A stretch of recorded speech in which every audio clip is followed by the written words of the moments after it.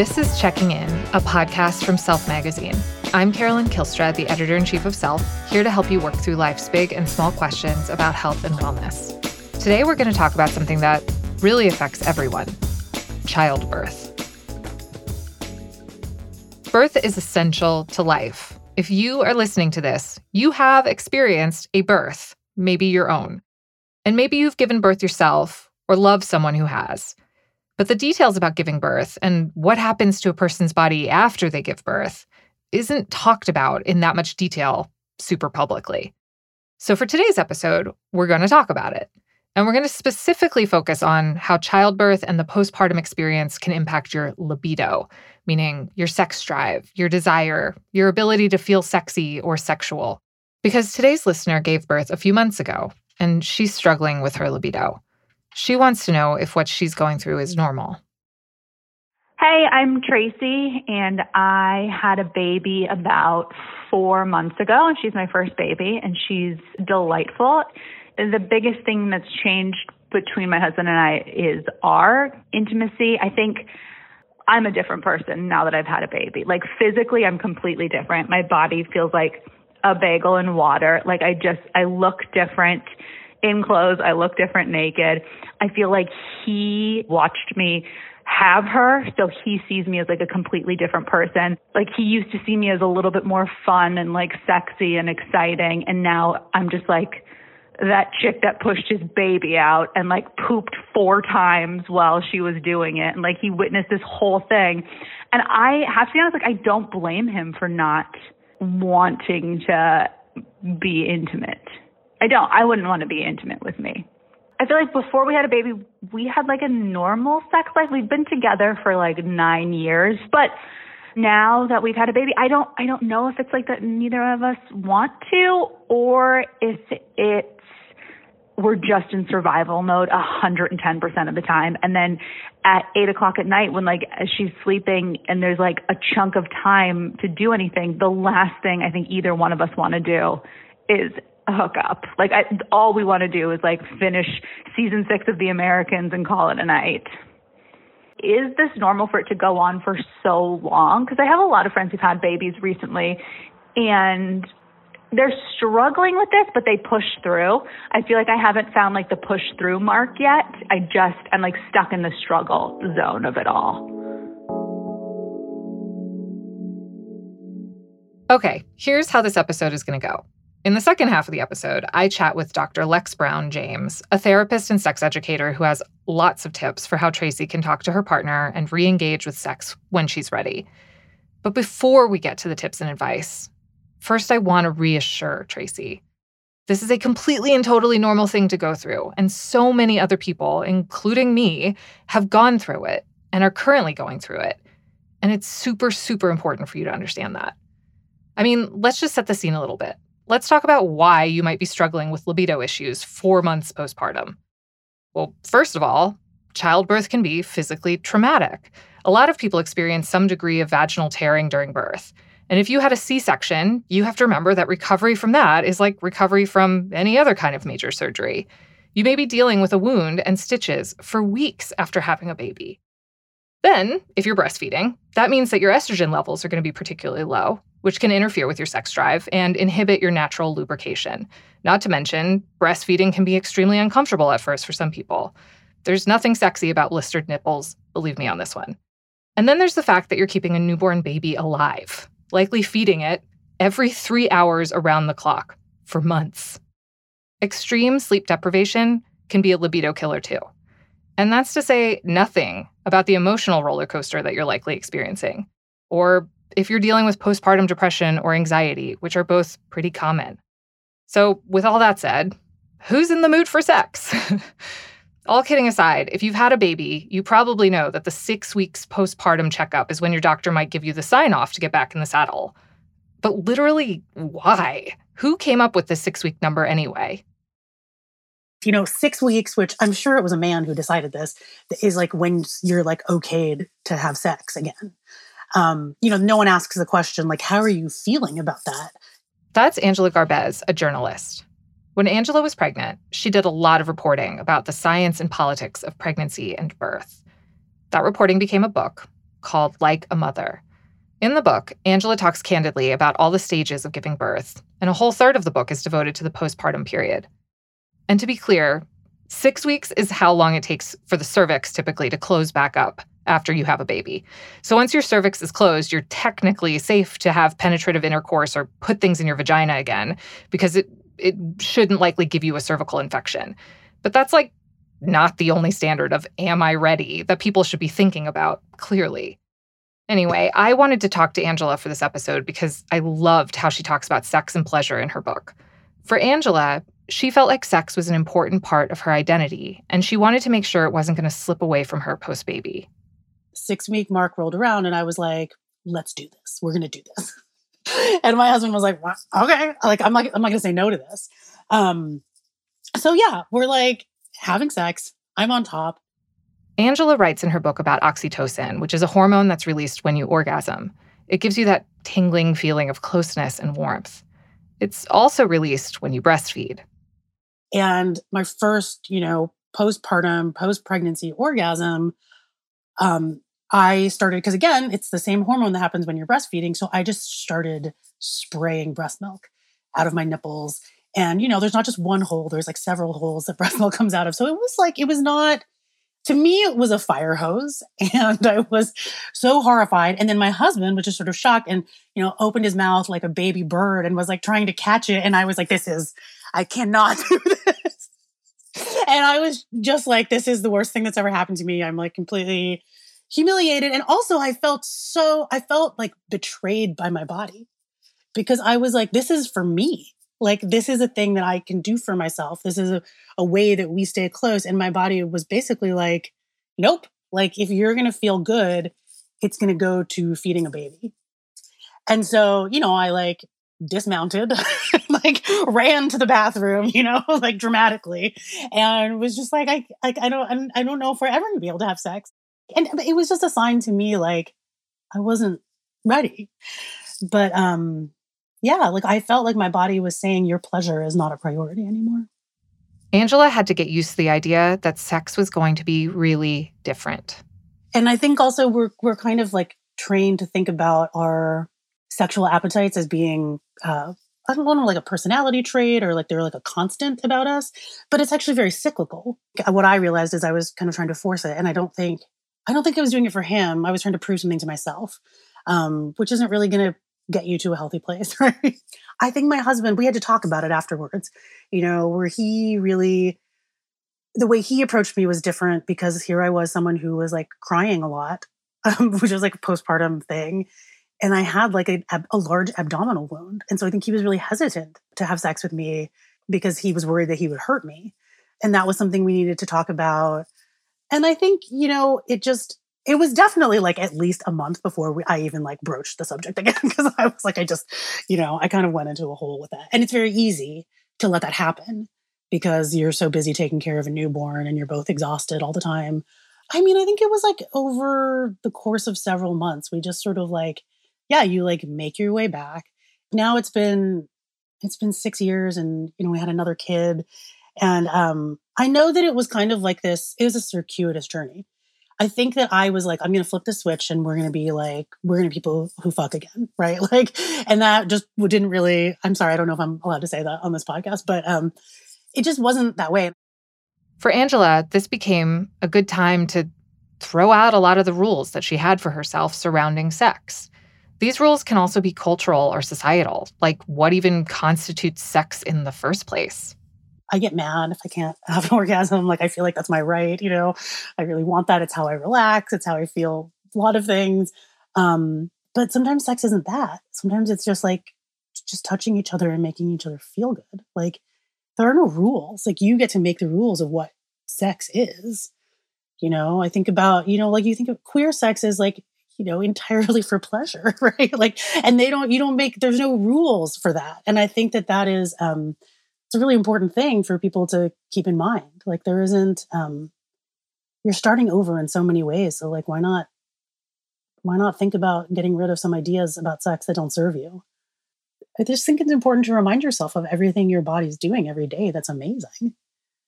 And yeah, bodies are like inconvenient and they're messy and they're like drippy and they're like jiggly, but it's, I don't know. I think they're so beautiful in their mess. And I think to try to find a way, if not beautiful, then at least, it's just, they're just useful and neutral. Like they keep us alive. They keep a baby alive. That's like serious work. I think like she's like worried about that he was horrified by witnessing the birth because the birth was messy and involved pooping on the table and stuff like that, which is so common, which is super common. I mean, I think it's worth just saying that, birth is not just the territory of women and pregnant and birthing people. Everyone on earth has experienced birth in some way. Like her partner was like the head that was emerging, right? That was causing somebody else to poop at one point. Like this is very human stuff. Like it's so hard to like, I don't want to put it on Tracy to like reshape the culture, right? But like we need to be talking about it more. I mean, I understand that fear, but it's really, that's like her body. Our bodies are not the problems, right? It's the sort of like garbage that society heaps on us to decide that it's disgusting.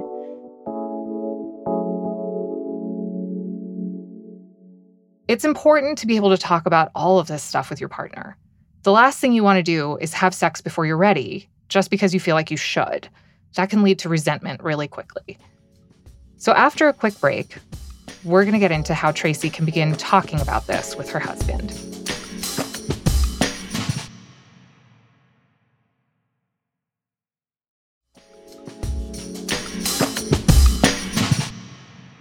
Welcome back to Checking In. Today's episode is all about postpartum libido.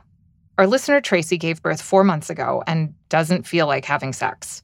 We've already talked about how that's totally normal, given everything going on in her body and in her life. But this question also feels like it's about Tracy's relationship with her husband.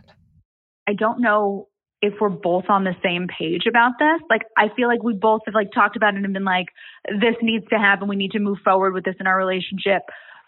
But I don't think he's calling into Self Magazine to try to get answers. Like I think he would be happy kind of living in this purgatory. And I'm like ready to like make something happen. With that said, I think I'm 10 times more terrified than he is. So dads also have those issues and nobody really talks about it. And men are not taught to talk about their feelings. They're not oftentimes given permission. So they don't know what the slump is, but they just know ever since we had a baby, things are different and it doesn't feel good. Dr. Lex Brown James is a licensed marriage and family therapist and certified sex educator. She works with couples and clients going through what Tracy's going through, and she's dealt with her own experiences with postpartum libido after giving birth twice. So yes, all parents have postpartum feelings, and parents who didn't actually give birth can be subject to postpartum depression. It's good to keep that in mind as you embark on conversations with your partner. But some of the barriers to sex and desire that we're talking about are taking place in your body that's going through so many changes, physically, mentally, hormonally. And there's so much going on, it can be really, really, really hard to get in the right headspace to even think about getting intimate. So Dr. Lex says that it might help to simply ask your partner to take on more responsibility with childcare and housework as a place to start. Can you please figure out how to order dinner for the week or cook dinner for the week? Thank you. Can you also let me take a decent shower at least once or twice a day, right? Give me that space. Give me that space just to be alone. Take the kid. Even if the kid starts wailing and crying and they've just been fed, they're okay. Please take them and do what you need and learn how to soothe. So taking on a little bit more of that responsibility, right, without necessarily having to be asked or delegated can be super helpful. And maybe that will alleviate some of my own angst. Beyond asking your partner to help out a bit more and take some of that load off of you, there are other things you two should talk about, like how you're feeling and what you're thinking about sex and what might be getting in the way of you having it. Dr. Lex says that when couples can be open and gentle and empathetic with each other, that helps to maintain an emotional and erotic connection, even if nothing physical is actually happening at the moment. And it's not always just about how you're feeling. It's important to hear your partner's perspective too, because a baby can be totally life-changing and not just for the birth parent. It should be a conversation. You share and they share. That person's also frustrated. That person is also missing their lover, right? You're not confined to just the parenting role. They're saying, there was an us before there was a we, and I would really like to get back to some of that us time and looking to do some of that. I'm like, oh, you know what? I am in parent mode all the time. I would like to not be in parent mode all the time, but I hear phantom cries when I'm in the shower. Mm-hmm. Even though I know the kid is not crying, mm-hmm. I'm worried, right? So I need some help. And also I will say for parents who might be a little bit more specific in what they would like to happen with kid or with house, let some of that go. Okay? If the diaper's on backward, it's still going to catch pee. It's fine, right? If the glasses are on the bottom rack and they're supposed to be on the top, are they clean? Yes. Leave it alone. It's absolutely okay. So everybody has to be just a little bit more flexible. So that can go a long way with beginning to switch back into that mindset where you have time to think about your own pleasure and maybe something else besides the baby. But beyond that, Tracy is deeply embarrassed about her husband watching her give birth. And so that's a whole other kind of conversation to tackle. Dr. Lex says there are two things that can be really helpful for having these hard conversations: vulnerability and levity. You've decided to go half on a baby with this person, so you've risked some stuff already. So we can risk a little bit of honesty and use those I statements. I feel, followed by a feeling word.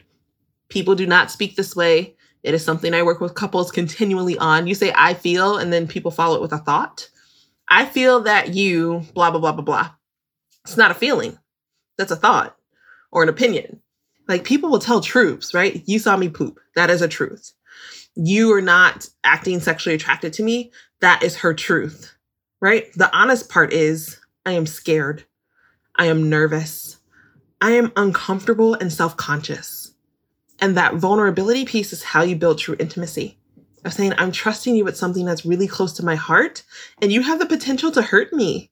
And here's what that can look like in practice.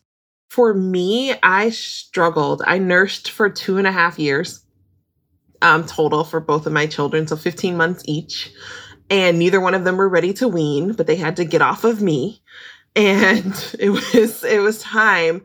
But I remember just feeling very much just like a food machine. And it was awesome. I could nourish these kids. But I told my lover, like, my breasts, I just feel very detached from them because they're only used as this tool. And I'm having a hard time getting pleasure. And one of the most pleasurable, intimate times for us was just him treating my breast tenderly. That was it. It wasn't even like full-on intercourse. It was just soft touches and like gentle kisses versus, kids who bite and scratch and grab and pull. And I cried because I was like, oh, these can feel good. There is a relief there. But I expressed it to my lover, like, I'm struggling with this part right now. And I think if she did that too, it's like, babe, I'm struggling to feel wanted. I'm struggling to feel that other part of humanness outside of mom. And I'm wondering what this birth was like for you, because your lover had to watch you labor and couldn't do anything about it. Like, they're not pushing an epidural. They're not like, oh, they're holding your leg up or helping you play tug of war or, holding your hand through that C-section. But that's bloody scary. Vulnerability can be really sexy. And other times, levity can help make it easier to talk about difficult or embarrassing truths. You can make a joke, babe, I cannot believe you saw me take like 4 dumps. This is craziness. Oh my gosh, what do I do? Like, don't touch my butt ever again, right? So we can laugh a little bit about it and bring some lightness to it. Be like, yeah, I thought the baby was a turd. I was nervous, right? And then once you have that levity to it, it might be a little bit easier to talk about because it was embarrassing. Okay, so let's say some of these tools have helped Tracy and her husband be open to talking about what they're both feeling. And they do decide that they're ready to start having sex again or being more intimate. So how do you safely get going again? What are some things to keep in mind while actually having sex? Dr. Lex's first tip is talk about what you're going to do if the baby cries while you're having sex. We call my kids hating ass babies, so HABs for short, because I'm pretty sure every time we were going to have sex, one of them would cry. It's a radar that children have that's like, oh no, they're going to try and make a sibling interrupt them. So it's just will happen. And if you're a person that can be like, oh, they're fine, they're going to soothe, it's going to take 10 minutes, and they're not screaming for those 10 minutes, like, do what you want to do. If you're a person that's like, oh my God, I can't do this, I can't focus, then take a break and know that you can always come back, right? Sex doesn't begin or end with a hard penis. You can still do things that are fun with or without a hard penis involved. And you can always come back. Let's try another fun thing. I don't like that anymore. Let's try that. This hurts. So go a little bit slowly at first so you can get to know your body and the differences and the things that are changing. Another thing to keep in mind is that, like Angela said earlier, you should expect actual physical differences inside your body. Be ready to laugh because something might happen. You might have a queef, right? So a vaginal fart, basically. Air gets trapped. Things change. That's fine. You might have uterine contractions if there's an orgasm, which sometimes can be painful. I even know people who have orgasmed and shot out breast milk at the same time. So be prepared. There's potential for extra bodily fluids, right? Say, hey, you might get milk in your mouth. How do you feel about that? Right? Or actually, I really don't want, body fluids on my chest. That feels uncomfortable for me. So you can be sexy in a variety of ways. Tracy said she's struggling with feeling sexy, that she's worried about how she looks. And this is something that we hear a lot, a pressure to return to your size from before the baby was born. But not only is that totally unrealistic for most people, it's also important to remember that being bigger doesn't have to be a deterrent to being wanted or feeling pleasure. If you've gotten larger, your skin is your largest sexual organ. Everybody says it's the brain. I get it. It's not. Your skin is much larger than your brain. And if you get bigger, you have more skin to tantalize. You have more skin that is sensitive, right? People often report that their C-section scars can be sensitive, that their labia change because now you've gotten used to all of this blood flow there. So your clitoris can even grow larger, which means more nerve endings for more sensation. Larger labia, more sensation, because the inner part of the labia, so the lips that you can see of your vulva, that first inch is super sensitive. It has a bunch of nerve endings, and it actually might even turn some colors the more aroused you get because there's more blood flow to the area, and especially after birth. Also, lube is your friend. I will say, if you're a nursing parent, use a lube. Right? Because vaginal dryness happens with nursing. It's just something because of all the hormones and them saying well, maybe you don't need to have a baby again yet. So let's cut off some of these hormones that help with vaginal lubrication. Spit is not a lubricant, right? Just no, use a lubricant that's water-based or silicone-based or oil-based, depending on your type of sex.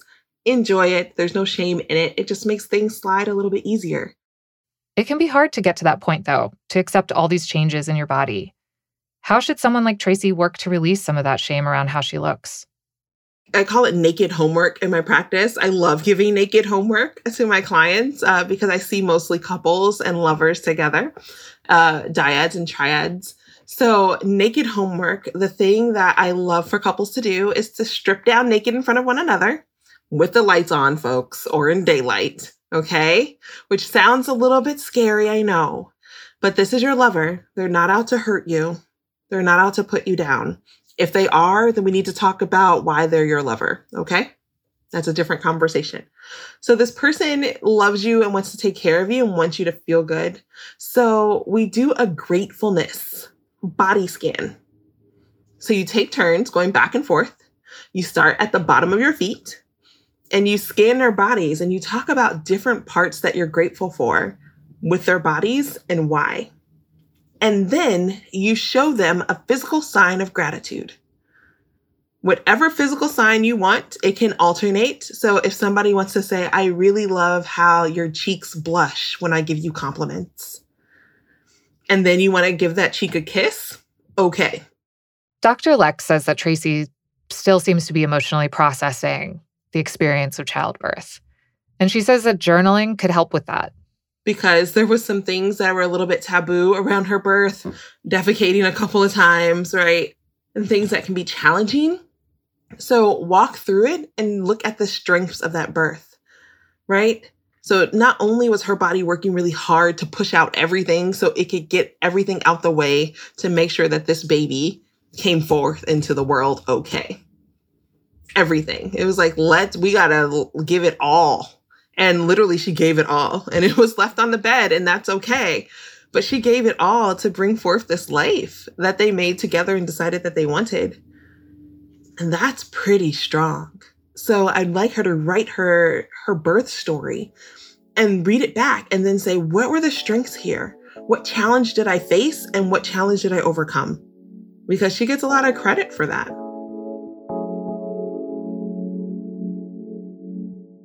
So there you have it, Tracy. I really hope that this was helpful. And I hope you can remember that you're not alone in this. So many of us have been there, and you will adapt to your new body and feel pleasure again. And to all our listeners, thank you for being here. This is the last episode in our first season, so we're going to be taking a rest, and we'll be back with more sometime in the near future. If you enjoyed the show, make sure to rate and leave us a review, and subscribe to the podcast. It helps new listeners find the show. You can find additional information and episode references in the show notes. Follow Self on Instagram @selfmagazine, and I'm @Carolyn Kilstra. On our audio team, supervising producer is Odelia Rubin, lead producer is Haley Fager, executive producer is Shara Morris, producer is Phoebe Unterman, associate producers are Andrea Betanzos and Kate Michigan, and sound engineer is Scott Somerville. On the Self team, the editorial lead is Sarah Yalowitz, digital director is Amy Eisinger, researchers are Amy Martirano-Winderall and Colleen de Belfont. The theme music is by Biscuit and Butter, courtesy of Blaze Unlimited, LLC. Special thanks to Julie Shen and Neon Hum Media. Thanks for listening. See you soon.